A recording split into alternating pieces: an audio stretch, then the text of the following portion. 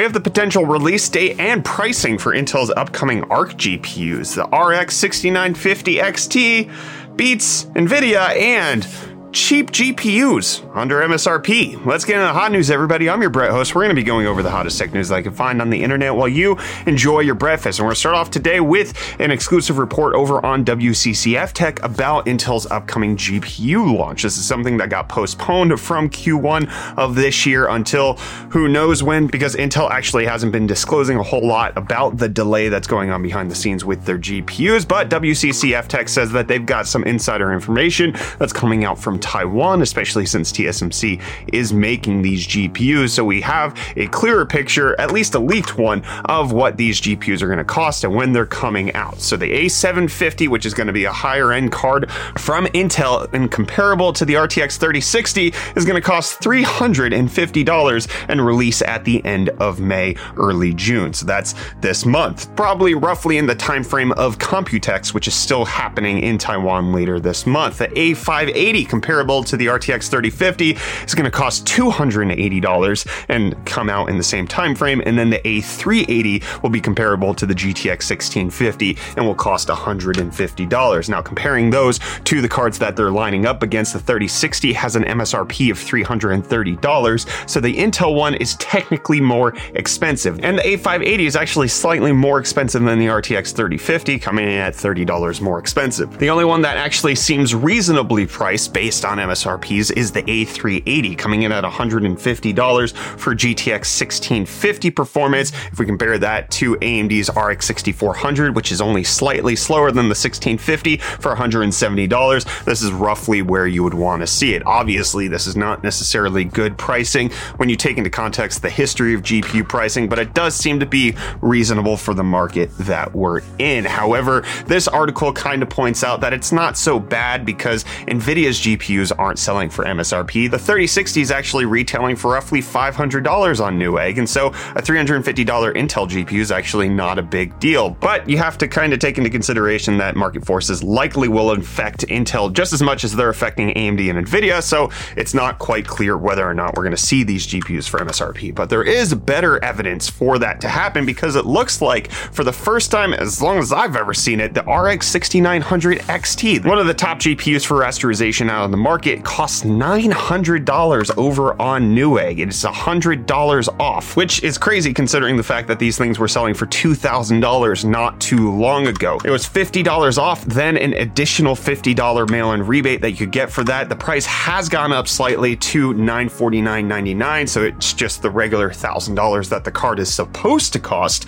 with that $50 mail-in rebate added on top of that. Regardless, this is showing that GPUs are down to MSRP. This is still in stock. This price has been there the entire day, and there's still enough GPUs for you to purchase, which, if we're going to talk about things that are on sale, let's talk about UFD deals. Reese bringing you the hottest tech deals that are out on the internet. We also have an RTX 3080 Ti on sale for its MSRP of $1199.99 over on Amazon. You can pick that up right now. My delivery date's May 10th. You could potentially get it for 5 easy monthly payments of $240, but MSRP appears to be here, my friends, for GPUs. You want a closed liquid cooler 280 mil from EVGA, $62, my friends. And then the Razer Viper Ultimate Hyperspeed Lightweight Wireless Gaming Mouse is only $79.99 right now, which is a discount of 47%. But in case you don't want to buy a GPU, GeForce Now is rolling out its 4K gaming subscription to places other than the NVIDIA Shield TV. It's going to be available on Mac and PC. As mentioned, it was only available on one specific device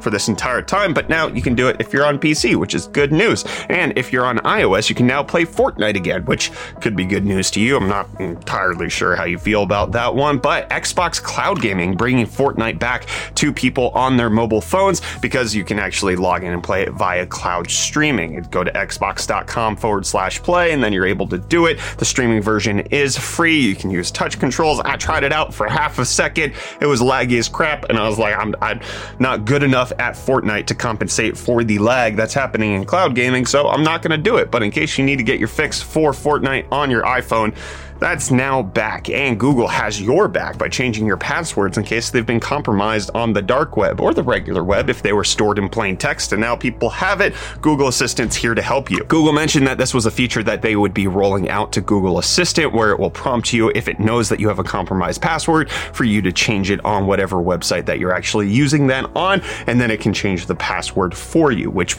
is helpful for people who want to not have compromised passwords. Seems to be a good thing. What seems to be a bad thing for AMD, however, is it looks like, at least according to speculative reports right now, Zen 5, which is the generation after the generation that we're expecting to get, might actually be delayed because TSMC, the company that makes these chips, is going to give priority to Apple and Intel. Intel, one of their newest customers for the upcoming Arc GPUs, and they're going to keep using them for their graphics cards moving forward. It appears, according to reports, that TSMC is calling Intel a VIP customer for this process. Even though AMD currently is one of their top 3 customers, it looks like that's not enough for TSMC to give them priority, and that Intel has sweetened the pot somehow in order for TSMC to give them that advantage. Apple, obviously being the number 1 company for TSMC for many, many years, it makes a lot of sense that Apple would retain that slice of the pie, but for Intel to kind of stranglehold their way into this is a little curious indeed. What's also curious is the fact that the 7900 XT appears to be one of the first PCI Express 5.0 GPUs that getting found out in some driver details, which